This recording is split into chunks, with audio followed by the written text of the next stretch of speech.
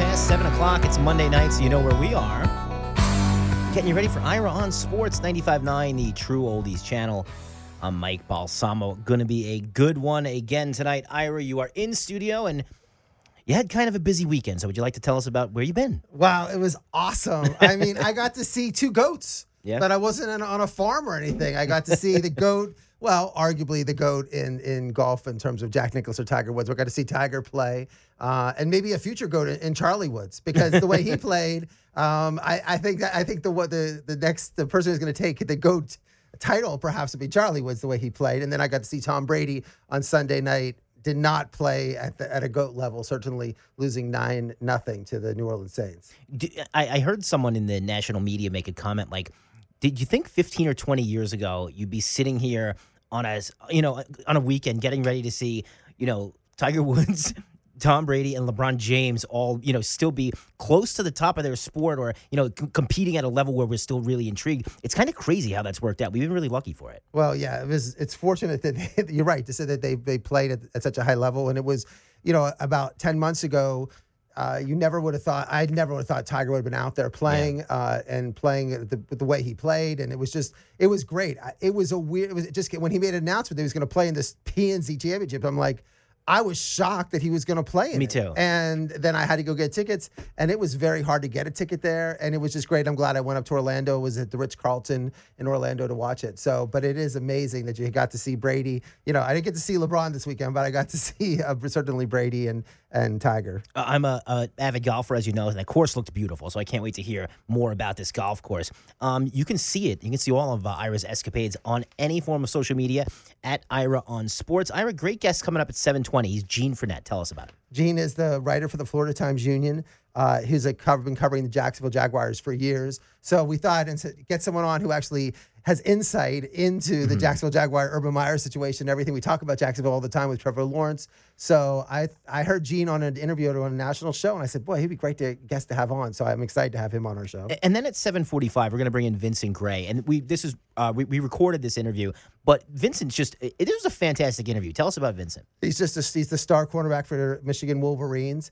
He's been there for 4 years, really, and played just a great player. And one of the reasons why, he gives some insight during the interview in terms of, about the Ohio State rivalry and the whole year in Harbaugh and everything. So it's going to be great to have. And he's someone who is really improved all the time. And now he's, playing against Georgia, and he's going to have a great game to stop Georgia from Michigan go to the national championship game. And he knows that, and he talks about that. And that's one of the things I think people will love this interview. We interview professional athletes all the time, and they kind of their answers are so cookie cutter. There's so many things you have to say, things you can't say.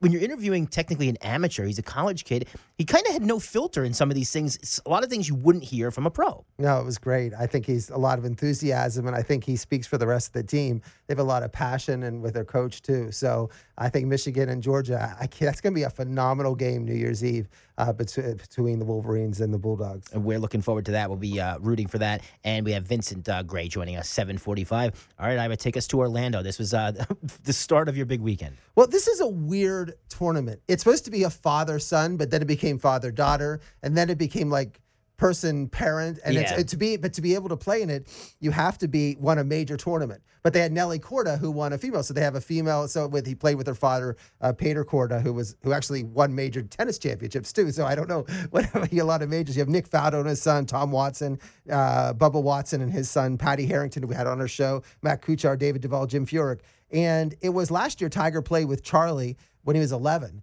And but this year, the improvement from Charlie from 11 to 12 was just tremendous. I didn't see him last, I saw him on TV, but people said it was just amazing. But Justin Thomas and his father won last year, and then they were paired. And the way they play, it's the person drive. There's only 2 days, Saturday and Sunday, and they both supposedly drive off the tee. But what Tiger did was if Charlie would have a good drive. Now Charlie was hitting from the women's tees or further up.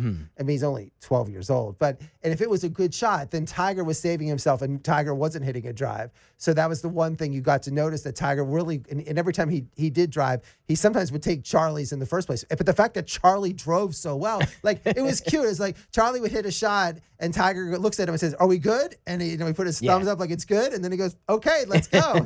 So he doesn't have to do anything. And that was pretty cool about that. But it's that type a format, and then you just play the best ball the rest of the way, and then they each play that shot. It was almost impossible for me to figure out like the scoring and how it was, because it was weird. And then also I was just doing it to take pictures. I mean, my pictures are awesome. Yeah. Like, I love doing that for pictures. I wasn't really caring, like, again, this is not professional golf. I mean, there's golf. John Daly won with his son, who's a college in Arkansas. He's a freshman at Arkansas. So, I mean, I would think that next year when Tiger's healthy and Charlie is now 13 years old, like, they're going to be unbeatable. Like, there's no way they're going to lose, but because they only lost by a stroke in this one. But it was the resort, the Ritz-Carlton Resort. It's beautiful. The course is amazing. On TV, it looked fantastic. And it's right near Disney. It's near Universal, right near Universal. And it's between the JW Marriott and the Ritz-Carlton hotels.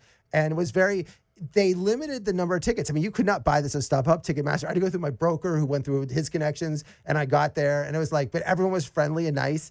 And it was just cool to get there. And then it's not like they only had, 20 golfers and their kids. So it was like 40 people out there. So you usually have much more at a golf tournament.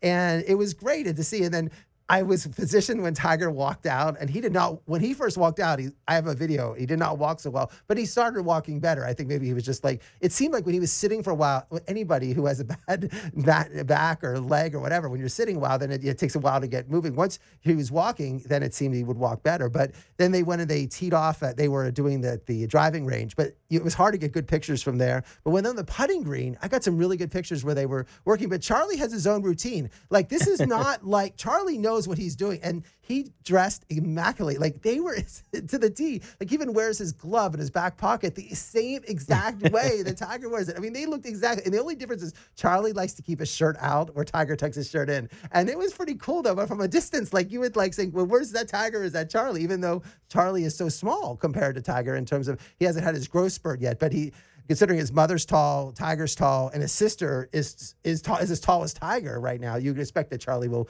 grow and be as tall as Tiger soon. But I was going to say, you nailed it in the sense of, like, it was like watching a mini-me. You've seen Austin Powers. He makes a clone of himself. Even on TV, and I don't know if you were able to catch this, being there, a lot of their mannerisms are the same. Like, the way they look after a good shot or a bad shot's identical. You can tell that they're cut from the same cloth. Someone did on TikTok with it, but look at my videos too, because when Charlie hits a shot, he'll twist the club twirl, drop it. And then also when Charlie's like waiting, Tiger recently has got this thing where he leans on his putter, like he'll lean, like, because it hurts when his leg. But Charlie, certainly his legs are fine. He does the same thing. And Tiger, but Charlie was, I know we're talking Tiger, Charlie, we're going back and forth, but Charlie was amazing because, first of all, I cannot believe, like, he's 12 years old. There are thousands of people out there. I'm going to estimate 2,000-3,000 following him. There are people who win NCAA golf tournaments. There are top 200 people in the world, golfers, that don't play in front of this many fans. Like, it's hard to navigate when you're playing. And people were screaming him now, like, Charlie, beat your old man. Charlie, that's the way to go. And it did not distract him. He did not, when he hit a bad shot, was frustrated. He's calm. He's more calm than Tiger is, really. But it's just like his focus was there. You could see he just did not look around his moment. I cannot believe his demeanor. And he was so nice. He was nice to the volunteers. His caddy, he worked with his caddy. Tiger worked with him too. Tiger came up and they talked about different things, but he worked a lot with his caddy. And I thought they played with Justin Thomas and his father. And Justin Thomas, you could see the relationship between Justin Thomas and Tiger. After Justin Thomas hit a drive, he turns to Tiger. He goes, "Do you think you're ever going to hit a shot like that ever?" He was really riding Tiger. It's like, and they're definitely friends. Only if you're good friends can you talk to Tiger like that. And but he would go up to, like, Justin Thomas's father. I'm sure he was like 60, 70 years old, but Charlie would talk to him, like, they'd be walking down and they were joking around and kidding, and you saw them laughing with each other. Like, you just see this kid is like a perfect kid. But you're watching him and you're like, oh my gosh, like, what practice? I mean, Tiger, when he was 12 years old, was famous. It was on the Merv Griffin show and all this stuff. But Tiger wasn't this. He had nobody following him like this. Like, this is unheard of that you have a kid who's 12 years old, but his level of play was amazing. I mean, there was a point on Sunday where he was like putting, and that's what I noticed even on Saturday. His putts, it was one point, Justin Thomas, Tiger, and Charlie were all like 15 feet from the hole, and he just nailed that putt. It was like right there. It's not luck. I mean, he knows exactly. His reading of the greens is perfect. He knows what to do, and it's just amazing how well he played. It helps when you got the GOAT as someone to teach you and practice with. No, his composure, everything is amazing, and like you said, he just seems like a great kid. So happy to watch them. It was a really fun experience. Yeah, I mean, from the Tiger perspective, his short game, and you saw this on Sunday too on TV, but when you could see that. Remember in the accident, he made a comment. He goes, after his accident, he was concerned. He goes, do I still have my hands? And when he knew, they said that, like, for the first time, he said, I just had people throw stuff at me just because I could catch. And you could see his short game was perfect. I mean, all his approach shots were amazing and everything. His drive, he does with his leg. It's just hard for him to get the power to drive, and that's what it'll come. I never thought 10 months from his accident that he would be even what he was at. So we'll see what kind of progress he makes. But his putting was great, and certainly from his approach shots, he rode the cart most of the time. I mean, sometimes he'd walk around, but his limp, as I said, some holes he limped, and other times you didn't even notice. Like if he was on the green and he's like waiting for his putt, it's almost like he forgot. There was no limp whatsoever. Like when he was just walking, he was limping. But when he was on the green, like I saw him like run from one side of the green to the other, and he had no limp at all. It was hard to follow a little bit because they did not want you. Sometimes Tiger did not want sometimes if you're on someone a green, you can watch the green and go to next hole because the course was set up. Tiger would say, you either watch it from the green or go to the next tee. He wouldn't, just for his group, he wouldn't let people. So I sometimes couldn't watch them putt because I wanted to get the shots from the tee shots. And then it was hard to get Charlie because he teed up in front of Tiger. Yeah. So I couldn't get both at the same time because I'm not going to let you walk back and forth. But another interesting thing is Daly played. At one point, they met the Daly group. Daly was playing ahead of him, and the groups were backed up. And Daly, supposedly there is some friction between Tiger and Daly because they didn't talk. Daly did not talk to Tiger. He was sitting right there in a cart, and they must have been there for 15 minutes. Not one word to Tiger, not one word to Justin Thomas. Justin Thomas went into Tiger's cart and just sat there. But you had thought that Daly would say something. Didn't say anything the whole time. I didn't pick up on that part, but crazy how that goes. It's 7:12, Ira on Sports, True Oldies channel. I'm Mike Balsamo. About 8 or so minutes, we'll have Gene Fournette from the Florida Times Union join us. Anything else you want to touch on in this before we get to NFL? No, really, it was just, I think that also Justin Thomas looked great. I thought he played fantastic. He had amazing drives and played really well. He looked totally on. And he was hitting it well. And so in form for major type form, he played well. Like I thought that was one little, it was neat to see Tiger, Justin Thomas, and then Charlie, but that whole interaction and people talk about how I'm going to get back to that about the relationship. I cannot believe I've watched Tiger play with so many people, and I've never seen that interaction he had with another player, and you could hear them just talking. And I have a video. Go on Ira on Sports on Instagram. For about 30 seconds, they were going over like a stroke, like Tiger's like, I'm trying to hit with this, with that. And you heard Justin and him going back and forth. And if you can listen to this, I mean, it was just neat to see them just talk about their stroke and their forms. Yeah, and it's, we didn't get the pleasure of seeing that, as closely as you did, obviously, once again, at Ira on Sports to follow along with Ira. So then after that, you headed over to Tampa, Ira. They're saying now that there used to be two Achilles heels for Tom Brady. Eli Manning, Nick Foles, and now the regular season Saints. He just cannot beat his division rival. And this was a game where, granted, they had a lot of injuries, Ira, but Tom Brady just never kind of got going. And it was a pretty bad performance from the Bucs. It was and it was one, now they're 0-3. You can't say it's a surprise when they were trying to win the division. They know their record against the Saints. They won in the playoffs last year, but they've had some of the worst performances. So they were ready for this game. Everyone was pumped. It was a red out. The stadium was ready for this, and the Saints start Taysom Hill. There's no Drew Brees. Saints have been playing up and down. No Sean Payton. Sean Payton. They're out with COVID. So you're thinking, this is it. And again, I just saw them last week when they're scoring at will, it seemed, against Buffalo. And then in this game, they just could not move the ball. And then they suffer all these injuries during the game. And that's really what hurt in terms of their whole performances. No, and you got to give credit to New Orleans, of course. They played very good defense, and they gave them fits.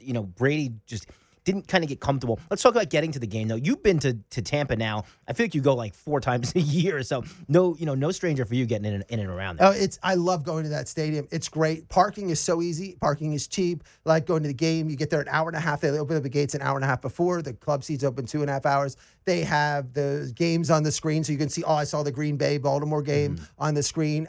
Everything about the stadium is perfect and they keep the store open late after the game, not like in Minnesota where they close it. Just friendly, great stadium. I'm hopefully get 2 playoff games there too. And the weather's, every time it's just perfect when you go to the game there. So it's perfect weather. It works out a lot better than, Miami can be really hot. Right. And you know what was neat? So before I got there so early, and Leonard Fournette actually had a ball, and he went around and he was throwing the ball into the crowd, maybe 20 times. And the crowd, he was playing catch. He would walk around the whole stadium. I've never seen a player throw a football into the crowd and have the crowd throw the ball back to the player. And he's joking around and throwing the ball in. That was great from Leonard Fournette. Let's talk about the game, Ira, because it wasn't that much scoring. No, it really wasn't. And it was the third downs were a big problem for Tampa Bay. I mean, the first 3rd and 5, it was it seemed like whenever Tampa had a 3rd and 7, 3rd and 5, they would get 2 yards, but they couldn't get that first down.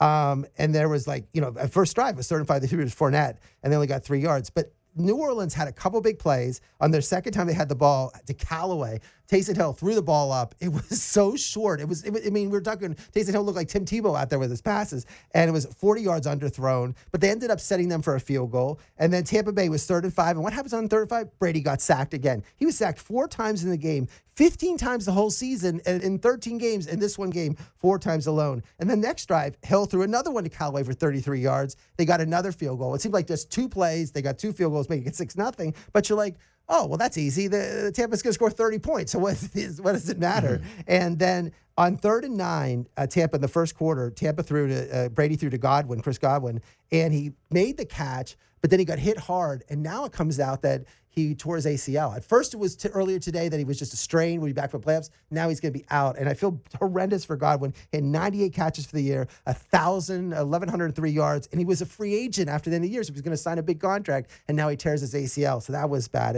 But of course, New Orleans goes back and gets a 3rd and out. And then Fournette, then Tampa Bay had a drive. Fournette was running.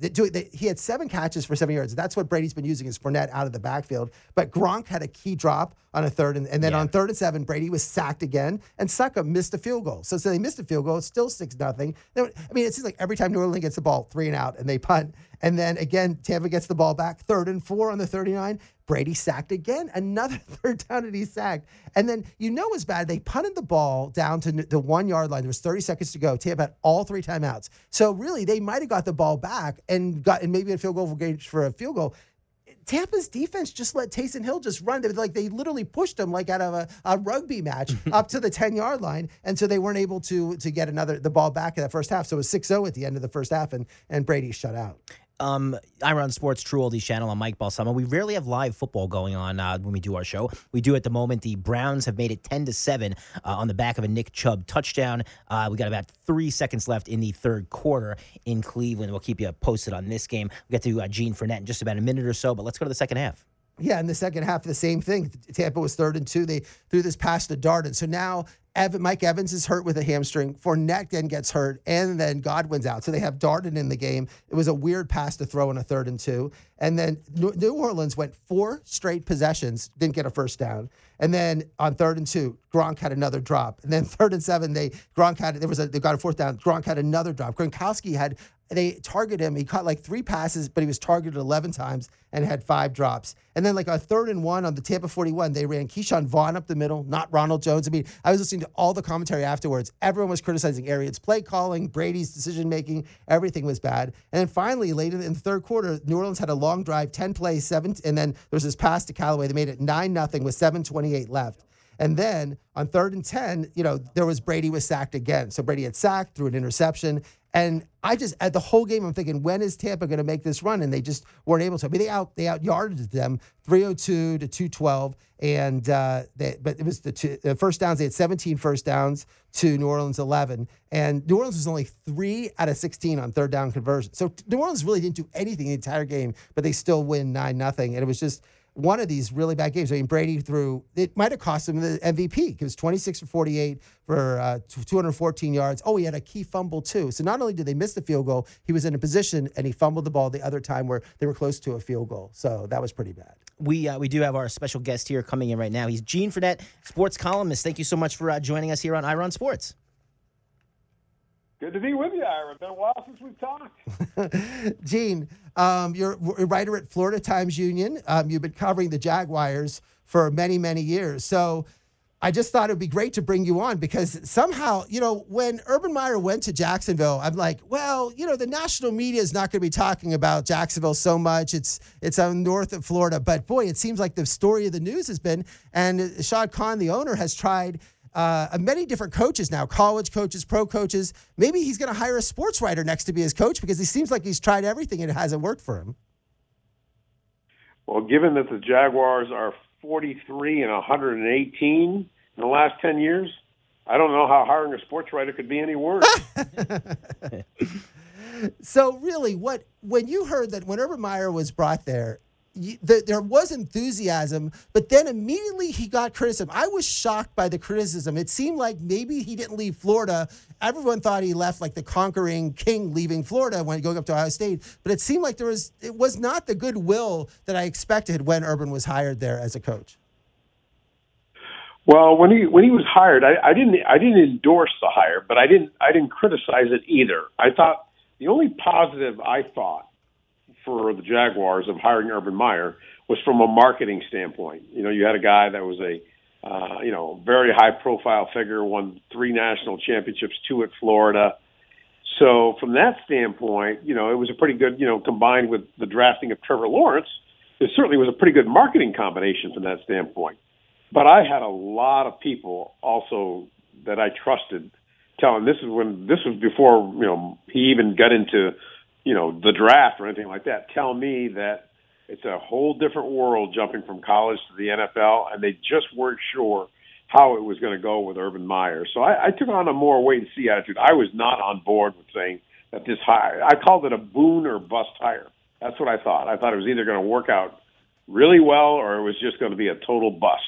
And that's exactly what it turned out to be. Now, I never imagined that Urban would have such terrible missteps, bad judgment, relationship issues within his staff. I didn't, that part I didn't realize would go to that extent. But it's been an unmitigated disaster. There's nothing that has been, the Jaguars have set many new standards for lowering the bar, but it's never been worse than it is right now because this is a total embarrassment for Shad Khan because Urban Meyer was his man crush. Shad Khan had a man crush on Urban Meyer. He just thought he was, Big Ten background. Of course, Shad's got the Big Ten with the University of Illinois connection. He just thought Urban Meyer was going to really come in here and transform this franchise, and exactly the opposite occurred. Did something happen with Urban? Like I was expecting, his offense at Florida was pretty with just Tim Tebow, but in Ohio State, he did have some sort of innovative offenses. So you're waiting for him to bring in. Did the disconnect happen with the assistant coaches? I know we heard about the strength coach with Chris Doyle, but in general, you heard recently about he was fighting with the assistants, but I would have thought that Urban would have been able to get, people that are loyal to him, the best. It seemed like he just did not get the right assistants that he wanted for the NFL job. Well, keep in mind that when you look at his whole staff, and the Jaguar staff is a greater population than some small towns in America. He had like about 30 different coaches on the staff. It was unbelievable how large this staff was, but not all of them were Urban guys. He had to rely on hiring a lot of NFL people who he didn't have a previous relationship with, but heard good things about them from other people, particularly Darrell Bevell and Brian Schottenheimer, the offensive coordinator and quarterbacks coach. Those guys had a ton of NFL experience. He retained George Warhop, the offensive line coach, who was there under Doug Marrone, longtime NFL coach. And then he went and got Joe Cullen, kind of a veteran NFL coach who had never been a defensive coordinator before. So he was getting his first opportunity. But it was a mixture. It wasn't as if these were not all Urban Meyer guys, because if you hire all Urban Meyer guys, the problem there is that you're going to be hiring a lot of guys who haven't spent a lot of time in the NFL. And so Urban knew he needed guys with NFL experience. Yes, he brought in Charlie Strong, one of his guys from Florida. He brought in like a Ryan Stamper from Ohio, who he knew, who is a former player at Florida and who he hired at Ohio State. But in terms of the makeup of the staff, it was a very much of a little bit of old Urban Meyer guys and a lot of new NFL guys. And, but the main reason that this didn't work, the Jaguars were 1-15 last year. Let's not lose sight of the fact that this was a 1-15 team that he inherited. And yes, it's great that Trevor Lawrence, a guy of his talent and caliber, came here, but the roster wasn't all that good. And then you lose a DJ Chark. There's your number one receiver, not a true number one, but probably your best receiver, certainly your best deep threat. You lose him. Travis Etienne, your first-round draft pick, along with Lawrence, kind of going to be a hybrid receiver, running back type, third down guy, probably one of your fastest guys. Then he goes down with a Liz Frank injury before the season started. So right away, early on, you lose two of your best speed guys and weapons, which obviously makes it harder for Trevor Lawrence, right? Then later on, you lose Jamal Agnew, another speed guy, more of a special teams guy, but who made some plays as a receiver. So you lose that speed element, plus your best return specialist, and on top of that, Trevor's trying to get acclimated to the NFL, and that's not going great, right? And you start taking away, some decent weapons, and the only thing you're really left with is James Robinson, a dependable running back, and then Urban got into it with him when he fumbled against the Los Angeles Rams, sat on the bench for 16 straight plays. The same thing happened against the Falcons. And it was one thing after another. On field, off the field. We all know what happened in Ohio with Urban and the young woman that he was, kind of getting too cozy with, having a lap dance with. So you have all these really bad, Urban Meyer's 57 years old.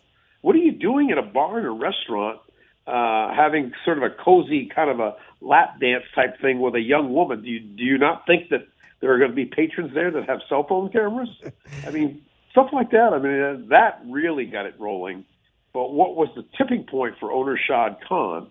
A lot of people are making the connection between, kicker Josh Lambo making his allegations about Urban kicking him and then Urban being fired 7 hours later. So everybody, just naturally assumes that because of the timeline, that was what was kind of the last straw. No, the last straw was Sunday's game against the Tennessee Titans, not just losing the game the way they did, not scoring any points, but the post game, the cold handshake with the opposing coach Mike Vrabel, and then the press conference afterwards. And that was the tipping point for Shad Khan. He made the decision that night that he was probably going to let go of Urban, but the mistake they made was waiting 3 more nights to make the announcement. That was the mistake they made. They had the 10-year anniversary of Shad Khan owning the team, kind of a celebration with employees. They had a meeting with the media on the yacht, and then it was the NFL owners' meetings for the next day and a half. And, he should have just announced it right then and there that Sunday night. That's what he should have done. But they didn't, and so it kind of made him look a little bit bad that he waited 3 days, too, and everybody, of course, in the media jumped on it. But it was just, like I said, it was just the PR. Urban Meyer was his own worst enemy. He basically fired himself, not just with the team not really doing well on the field, but more so just one bad optic and PR disaster after another. So Trevor Lawrence, first year, of course, he wins the national championship, and then second year has a tough loss at the championship game. And then it seemed like after that game, like the third year, the COVID year, was not a good year. I'm sure he got COVID before the Notre Dame game, but he didn't play as well. It sort of is the third year he didn't play as well as the first or second year. And now we're seeing him this year struggling. And, again, you're harking back to his freshman year when he probably played his highest level. Is he getting into some bad habits? Is it just? It's hard. It's John Elway struggled. Everybody struggles for their first year, and like we talked about Tua last year, it comes up all the time. But is there something that you see in Trevor? Is everyone still confident he's going to be the savior of the franchise, be the quarterback for the next 20 years, or is there something you might see that there's some issues with him? I think it would be a little bit presumptuous to say, hey, he's going to be a great quarterback, just leave him alone. He's eventually going to be, the savior, Pro Bowl, all pro. That might happen. I'm not saying it won't happen. But I don't know how you can look at this year and not at least have a smidgen of doubt about it, right? Right. Now, granted, his surrounding cast is terrible. There's no getting around that. The offensive line it's not terrible. It's just okay. That's all it is. Nothing special. Okay, had some pretty decent pass blocking moments at times, and Trevor's very good at not, running into sacks. He does a pretty good job of making the offensive line look better in that respect. But you've got receivers that don't get separation. And when you have receivers that don't get separation, what happens? Well, you're not going with a deep ball as often. And if you're not going with a deep ball as often, much easier for the defense to defend you, right? If they're not seeing any balls 15, 20 yards in the air, and if everything's just a little short crossing route stuff, a lot easier to defend, right? And that's what the Jaguars' offense has become. He's got one touchdown pass in the last 7 games. I mean, in today's NFL, 1 touchdown in 7 games is like almost unheard of. I mean, that's a stat you would associate with like a undrafted rookie quarterback who got thrown into the fire, right? Right. That's what that feels like. But I mean, his completion percent is okay. I think it's somewhere right around 60%. Nothing special, but he's got 9 touchdowns and 504 passes. Oh my God. Okay, Davis Mills, the 3rd-round rookie draft pick that played against him yesterday with the Texans. He's got 10 touchdowns, but in only 302 attempts. We all know about Mac Jones in New England, 18 touchdowns and 429 attempts. Here's the quarterback ratings for these guys, right? Trevor's at 69.3. Okay. Now, Zach Wilson with the Jets, who they're going to be playing this coming weekend, he struggled as well. He's got only 6 touchdowns and 300 attempts, 66.4 rating. But Mills is at 82.2. Mac Jones is at 94.6. And I might point out Gardner Minshew, a 6th-round draft choice, when he was a rookie, 91.2 quarterback rating. So, those numbers, part of it is a result of Trevor not having as good a surrounding cast as some of those guys have. But, Trevor's got to have some accountability in this too. He hasn't been quite as accurate, and I wonder, when you have receivers that you can't count on for separation, they had a season-high 5 drops yesterday. I mean, James Robinson, their dependable running back, dropped a wide-open screen pass that was right in his hands, had nothing but daylight in front of him, and he dropped it. Now, granted, it was wet, rainy day yesterday, but, Trevor's not getting a whole lot of help around him, and also Trevor, and consequently, Trevor hasn't been able to put up, the kind of numbers or help himself as well. So, and it makes me wonder, what does that do to a quarterback's psyche when you're not seeing production week after week after week? We're talking to Gene Fournette of the Florida Times-Union. Gene, just one last question in general about the Jaguars. I mean, I've been to the stadium a couple times. I went last year for the Steeler game. I love the stadium. I find it just wonderful. I think the club levels on so many different levels is great. There's just the fun with the pools, all the stuff. I actually like that a lot. But it seemed like before COVID, there was a move to say, well, if there's ever a team that's going to play in Europe, he's going to move the team to London. Like Khan does not want to be in Jacksonville or move it somewhere else. Where is the thought now? Now, certainly they're not playing the games. The foreign games aren't being played won't be played this year and next year, who knows? But the point is does it feel that the team is, now with Trevor Lawrence, the team is going to be a Jacksonville team? They're not going to play 3 or 4 games in London and 4 games here. It is going to be a Jacksonville team for the foreseeable future?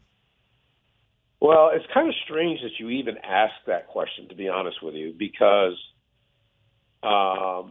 this seems to be some kind of a narrative that gets thrown out there by national guys who are not in this area. Because those people that are in this area, that narrative went away 7-8 years ago. That narrative reached a kind of a climax back in like 2011 when Schaub was just bought the team. And then when he moved the games to London, when he moved one home game to London, in 2012, and I think it started in 13, it had a little bit of momentum then. But in the last 3 or 4 years, the message has been more than come across that Schaub intends to make it work here, because look all the money that he spent. I mean, you wouldn't be spending $100 million, for video boards and amenities and making the club seats better and the cabanas and an amphitheater outside the stadium if you weren't intending to stay. Okay. And now they've signed a deal to redevelop the shipyards here to create even more amenities around the stadium, including a sports performance center. Shad Khan's probably is going to be bringing a Four Seasons hotel here to Jacksonville. They don't have a 5-star hotel downtown, so that's what the Four Seasons will be. Point being, he's done so much already for the city of Jacksonville, invested so much that the people here understand that this guy's committed, right? Has a lease extension been signed yet? No, but when that stadium, they're going to be making a pitch for a stadium renovation here, perhaps in the next year, because they're going to want that. The lease expires after the 2029 season.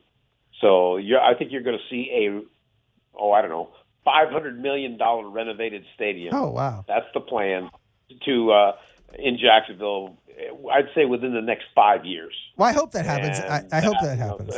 You're not spending that kind of money with the intention of moving a team anywhere. I agree. No, I agree. No, I love every time I'm there. And I'll tell you, the one thing they do is when you're in the state, I've met the friendliest people. Whatever they do, it may be just the Jacksonville people, but you're in there. Everyone's trying to help you. Everyone is so wonderful in that stadium. It is the friendliest stadium. Everybody knows where everything is. I go to these other stadiums. I've been to 25 stadiums, and you ask people like where sections are, this, and no one has any idea. Everybody at Jacksonville knows their stadium. They're proud of it. They thank you for coming. They love the fact that you're wearing Steeler gear and you're at the stadium. Like, it's really a good thing, and I just love going there for games, so I hope it stays there. But Gene, I really appreciate you coming on Ira on Sports and talking about, because this is, I said, this is the Jacksonville's in the news, the Urban Meyer, the Trevor Lawrence, and it's great that it's interesting that it's getting in the news, but hopefully you would get a chance because you'd be in playoff contention and those type of things.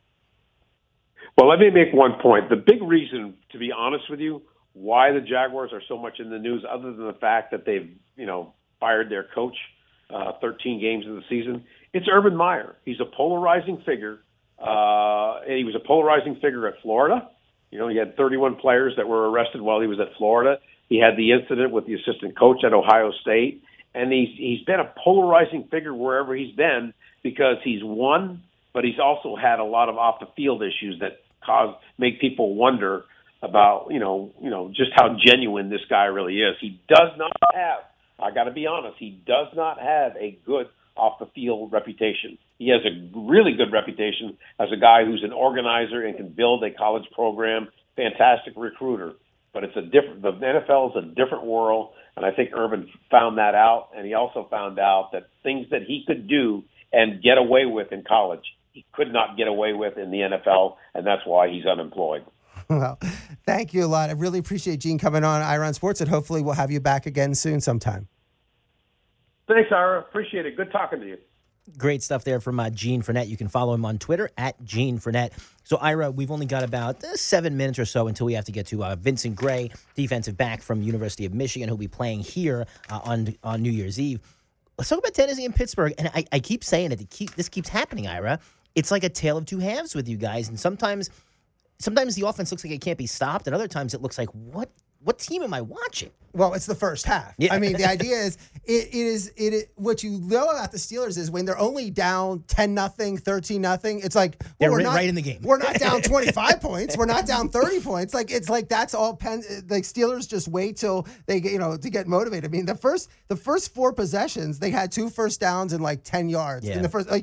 You don't, as much as I want to start the Steeler game, be there for the kickoff. It's like you could just sit and wait, and then they'll start coming. And boy, Tennessee did everything they possibly could in terms of the just like Tennessee in the second half. I mean, it was just the fumbles and the mistakes and the roughing the passers. Like, there was a point where the Steelers were driving. The Steelers, if the Steelers could not get any drives, but it's only the Tennessee kept fumbling the ball in their own territory. Mm-hmm. They had 4 turnovers. And this has been a problem. They've had 4 turnovers. They have 13 turnovers in 4 games, and they're 1-3 in their last 4 games. And here's a team, I just was driving in here and someone said, well, everybody knows Tennessee's going to win the division and the Colts will finish second. I don't know. I mean, Tennessee could lose their next 3 games. Like, this team is the Colts are coming off their biggest win of the season. Right, and this team is a disaster. And that's really, again, the Steelers were down, and then the Steelers made it 13-13. And at that point, it was like every time they would turn the ball over, Tannehill had the fumble that he just dropped the ball, and T.J. Watt just got on top of it. Then the key of the game was at 19-13, and Tennessee finally has this long drive at the end of the game. It was like 10 minutes down to go down to the field. They got a 4th and 1 on the 33. They got it by an inch. And then on 4th and 7, they threw it, and it looked short, but then first they ruled it was a first down, then it's not. But Joe Hayden, who's been out, I think, for 6-7 games, made an amazing tackle and stopping the run. And I think that was the key thing. I mean, it was clearly one of those games where the Pittsburgh had 12 first downs. Tennessee, 22. Pittsburgh was 2 for 11. I mean, this is even worse than the Saints, in terms of play. 2 for 11 on 3rd down. I'll give you another stat. Tennessee ran 80 plays. The Steelers ran 45. Steelers had 160 yards. Tennessee had 320, and the Steelers still win the game. Just amazing. And it was a game they had to win. They're 7-6-1. They had to win that game. Yeah, and they're keeping their playoff hopes alive. I run Sports True Oldies channel. It's 13-7 now. 6:44 left to go in the game. Raiders on top of the Browns. Browns do have the ball though, and they are driving. Keep you updated on that. Dolphins played the Jets. Now the Dolphins opened up 1-7, and they're back to 500 at 7-7. You got to beat the teams on your schedule. The Dolphins just confuse me though, because some drives it's kind of like Pittsburgh, where they take the ball right down the field, no issues at all, and then the next 4 drives they can't get a first down. It's a little frustrating to watch. Yeah, but that second half, I mean, they're playing sort of like the Steelers, because that second half too, they dominated the Jets. I mean, except for the pick 6 touchdown, they were scoring.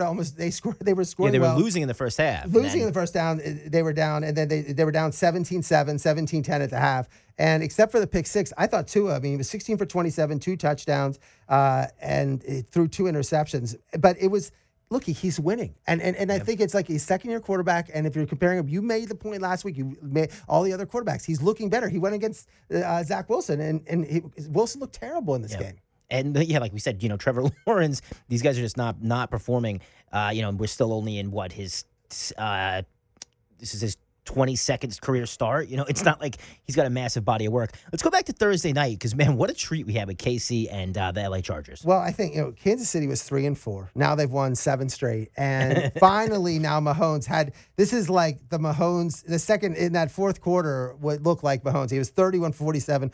And this week when quarterbacks are throwing for 100 yards and 110 yards, 410 yards, 3 touchdowns. Now he had a fumble, had an interception, but boy, going against Herbert, and that was and Staley, Brendan Staley, the coach of the Chargers, twice he comes down in the first half on 4th and 5, and on the Kansas City 5, doesn't kick a field goal. Then at the end of the first half, 4th and 1 on the Kansas City 1, he doesn't go kick a field goal either. They both go on 4th down, not getting it. He leaves at least 6 points there, and he leaves 6 points on the board, and then it forces to get it gets to overtime, and at that point, then on another walk off with Kelsey, Mahomes to Kelsey for a touchdown, but. So I think it really won the division for Kansas City. And I think it positions Kansas City now when you're seeing the other AFC teams like Tennessee struggling, New England had their loss, Baltimore struggling. Buffalo can't run the ball. Buffalo can't run the ball. You're like Kansas City. Okay, here we go. This is back to Kansas City. They finally they got off to a slow start, 3-4, and now Mahomes is starting to play better. And this was a statement game, a statement win, and it was one of those things where,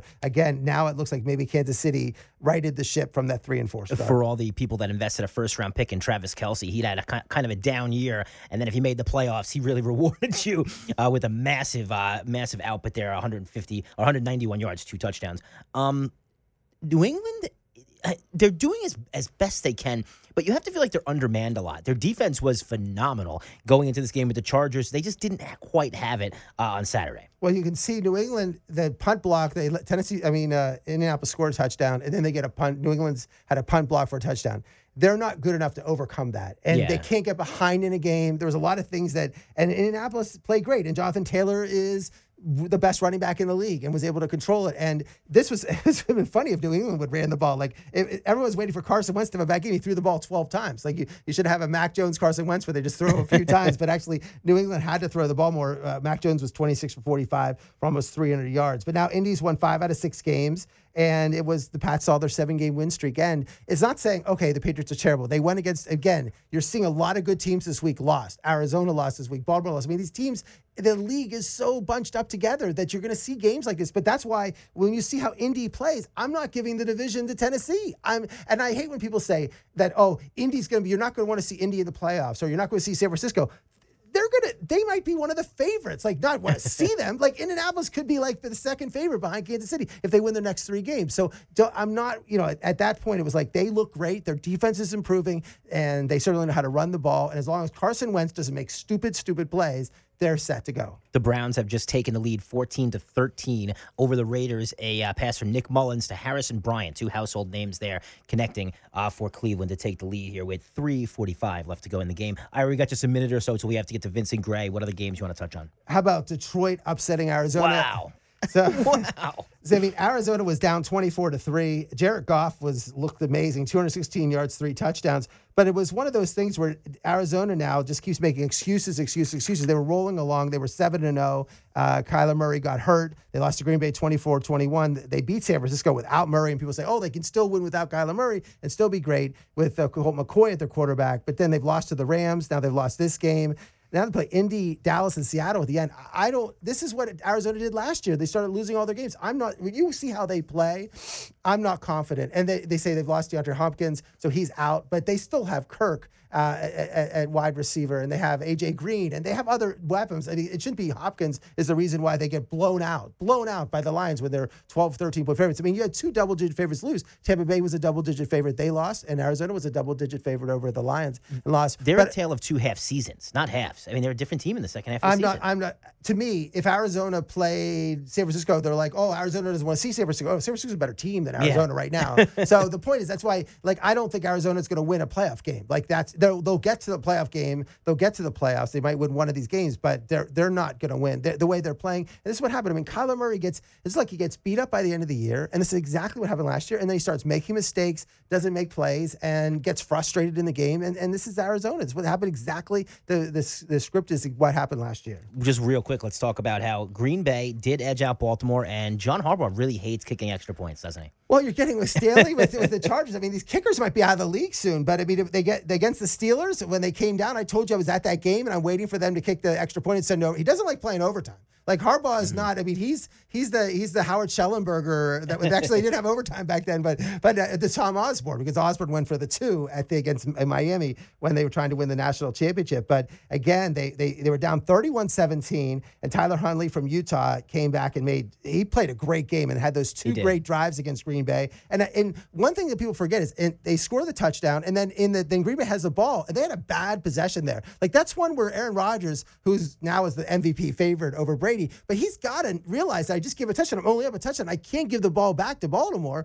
And it was like 3 and out really fast. And then the Baltimore comes out and drives down, and then they go for 2, just like they did against a week prior. And the question is, they should have gone for 2, maybe the possession before. You got to do it when you're down 2 scores, so you have 2 chances to get it. Yes, you either tie or win. And then you're right, and that would have been the situation. But then he waited to go for that. Then they don't go for 2, just like the Steelers. And now, as a Steeler fan, I'm like, wow, this is great. They've now totally thrown away. The audio came out today, though. He's asking the players right on the field, do you guys want to go for 2? Should we? So let's say, I'm trusting the analytics. No, you're not. You're asking your players what they want to do. And you lost 2 games now because of it. Right. And then the other team I want to go before we go to our interview is Dallas and the Giants, because I keep hearing how everyone is on, like Dallas hasn't looked good. Dak Prescott hasn't looked great. No. But they're 10-4, and I like their team. Their defense is good. And defense is carrying them. And DeMarcus Lawrence is playing great. You have Micah Parsons and Trayvon Diggs. No team has 3 defensive players like that, like Parsons, Diggs, and Lawrence, that are playing at such a high level. And I think the offense has weapons. Like, again, I'm not so concerned. Like, when you look at how everyone's struggling in the NFC, Dallas is still winning games. They're still Dallas good. could win the NFC. Yes, I don't see any reason why they couldn't. Right, and really the two teams that look good after this week, we'll put everything away. The two teams that look whatever is Green Bay and Kansas City. But each team has had so many problems this year and situations in games. You get the Rams coming on now since they lost. So I'm not sold that Green Bay and Kansas City are like, oh, clearly they're going to be the two top teams in it. And especially in the AFC, when anybody, like there's not a team, if you make the playoffs, you have a chance to go to the Super Bowl. This is Iron Sports, 95.9, 106.9 West Palm Beach. We're honored to have the star quarterback for the Michigan Wolverines, Vincent Gray, on the line right now. Vincent, thanks a lot for coming on Iron Sports. Thank you for having me. So, Vincent, you're excited. I mean, I just went for a run this morning. It's 80 degrees down here in Florida. I know you'll probably be coming down in a week or two to South Florida, so you should be looking forward to the nice weather we have here. Yeah, I am looking forward to it. I get to spend Christmas down there, and I get to spend my birthday out there, so I'm excited for it. Well, happy birthday. Happy birthday. So, Vincent, you grew up in Rochester, Michigan, and was one of the star players in the state of Michigan in high school. What was it like playing football? When we talk about football in California and in Florida and in Pennsylvania, what was football like in Michigan in Rochester? Football was great in Michigan. I feel like we got to experience the whole trifecta as far as the weather. We got to have hot games at the start of the season and go to cold games. I played in snowy games my whole life. So just playing in Michigan has been fun. It's been a great experience. And when you were deciding on what colleges to go to, what were what were some of the schools that you were considering besides University of Michigan? I was considering Michigan, UCLA, Oregon, Iowa State, and West Virginia. Wow, that was a mix of across the country. What drew you to Michigan? What was the single factor that said I want to stay home in Michigan? Really, it was my official visit. I had no plans or intentions on committing to Michigan until I took my visit to Michigan, and just feeling the vibes and realizing how much they wanted me and how much they believed in me just drew me to commit on my visit. So, I mean, there's one, you came to Michigan and you've had success here the first 3 years, but it was more like people kept saying, you kept hearing about this Ohio State. As a player on the team, did you feel it, or is it the outside pressures about the whole Ohio State, or do you actually feel it? Do you talk about it all the time as a team? No, yeah, we most definitely felt it, especially throughout my early years, for sure. I feel like this past year we made it like a personal vendetta. Like every day, we probably mentioned Ohio State. So you can imagine it was a huge relief when we finally did it, because every day it was on our minds. We have a board in our weight room that says, "What are you doing today to beat Ohio State?" We see that every single day. So. And what about all the criticism Coach Harbaugh gets? I mean, I don't think there's a coach in any sport that got more criticized by Coach Harbaugh. And I mean, we're down in South Florida, and we're hearing it constantly. He gets more criticized than Manny Diaz, who was the coach at Miami down here. So, did you feel it? I mean, did you hear the criticism of Harbaugh, and did it fuel you to we got to win it for Coach, we got to win it for ourselves, those type of things? Most definitely, I felt it. Everywhere you go, especially outside of the building, everyone wants to know, how's Coach Harbaugh? What does Coach Harbaugh do? Do you like Coach Harbaugh?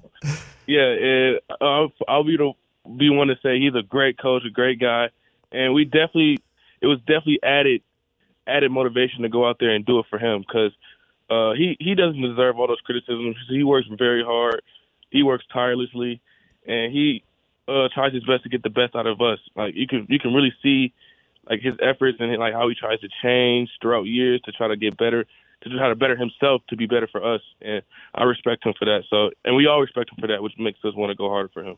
And then last year during the pandemic, that was just so hard. I mean, the Ohio State game was canceled. Games were the Big Ten. It was just a mess in terms of last year. And I think, though, that probably built some camaraderie in the program in terms of getting through the pandemic and to set up for this great year you had this year.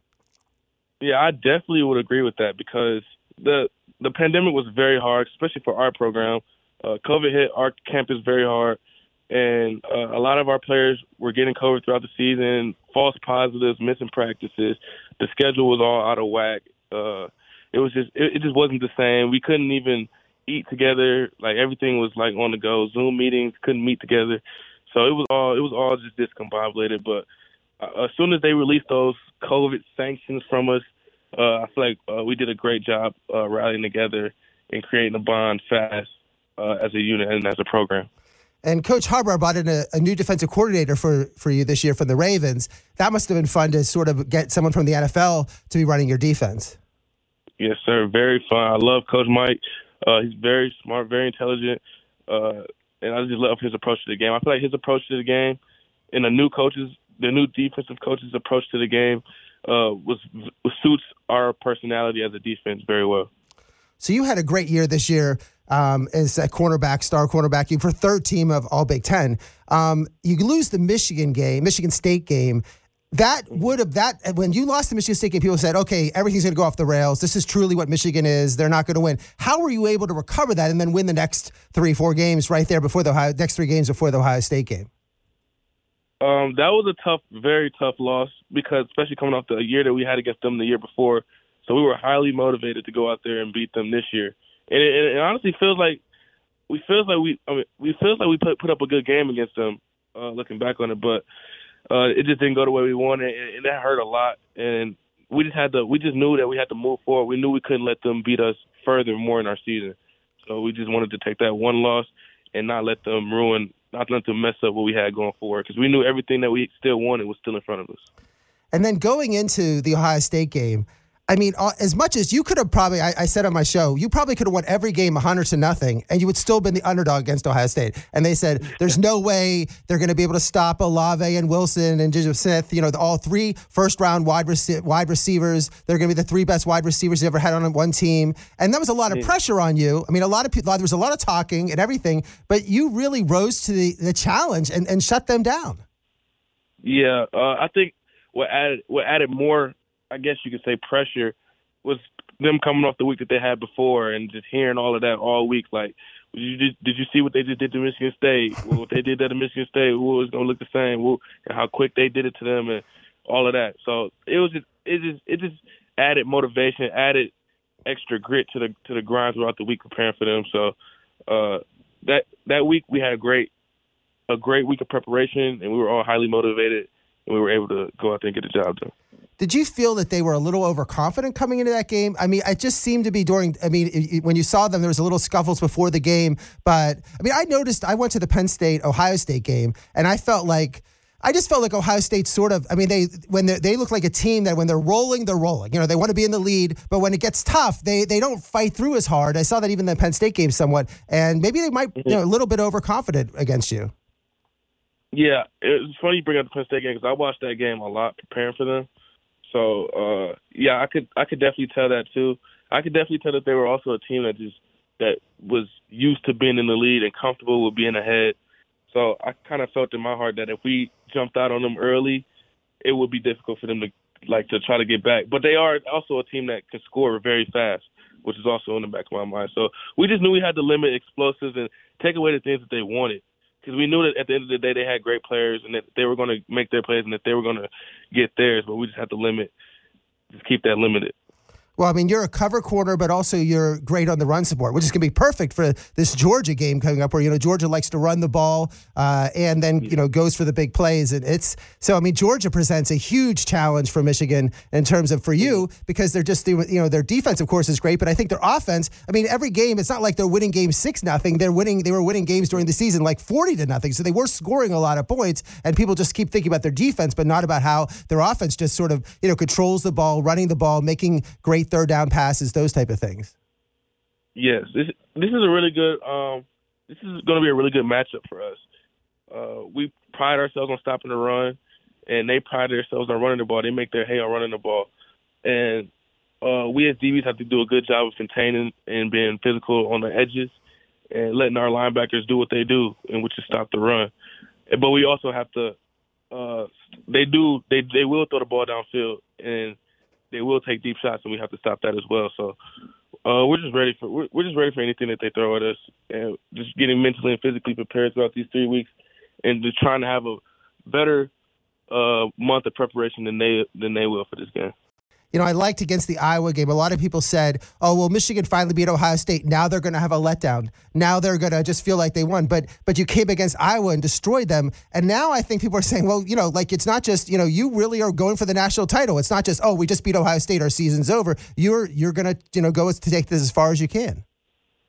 Yeah, it's crazy how, we've been talking about this since fall camp, training camp. We've been talking about our goals and what we wanted, what we've seen ourselves doing this season.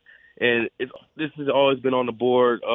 Win the next game, win the Big Ten East, beat Ohio State, win the Big Ten, go to the national championship. It's always been on our mind. It's always been our agenda from the start. So just seeing it come to fruition just feels really good and just makes us want to keep going harder because we don't want to get this far just to get this far.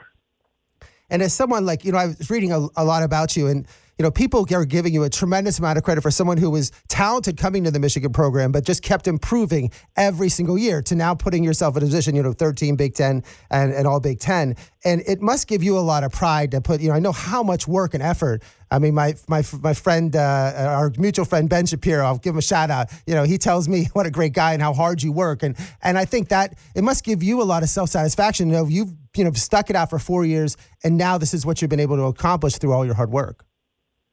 Yeah, it does, but it also I just want to keep going. It makes me want to just keep pushing this thing and keep grinding and just see how far I can get doing this thing. So it does feel good, but it also it adds to the motivation. It makes me want to just keep going and keep attacking it.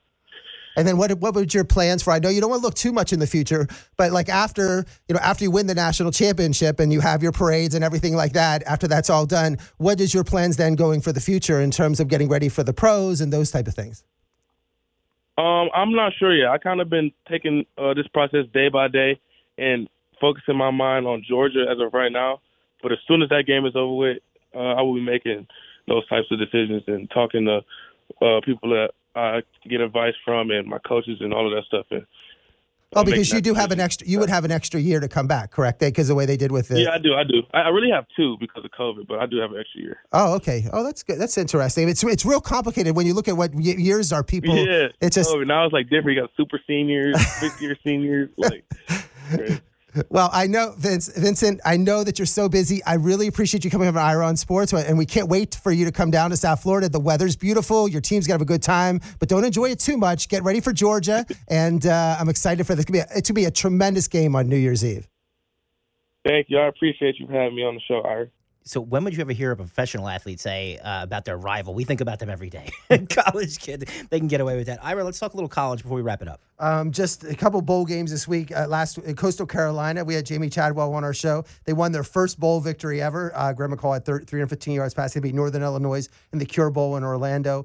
UAB, which a few years ago disbanded their entire program, but beat BYU 31-28 in the Independence Bowl. And then Liberty and Malik Willis, who is going to be a first-round draft pick, had beat Eastern Michigan 56-20. This week, there's Missouri plays Army on Wednesday. Going to be an interesting game between Missouri and Army. Really would think Army is going to win that game if I was betting it. I think Army is playing this. Missouri probably doesn't care about it. And then on Thursday, UCF is playing Florida at the Raymond James Stadium. And again, I think you would think that Florida doesn't really care about this game, but UCF really cares about this game and the chance to beat Florida. So I'd pick UCF. And then we'll get ready. We'll talk next week for the Bama-Cincinnati game and the Georgia-Michigan games, which will be played on New Year's Eve. I want to thank so much to Gene Fournette for popping by. Also, Vincent Gray. He's Ira. I'm Mike. Let's talk next Monday night. Ira on Sports.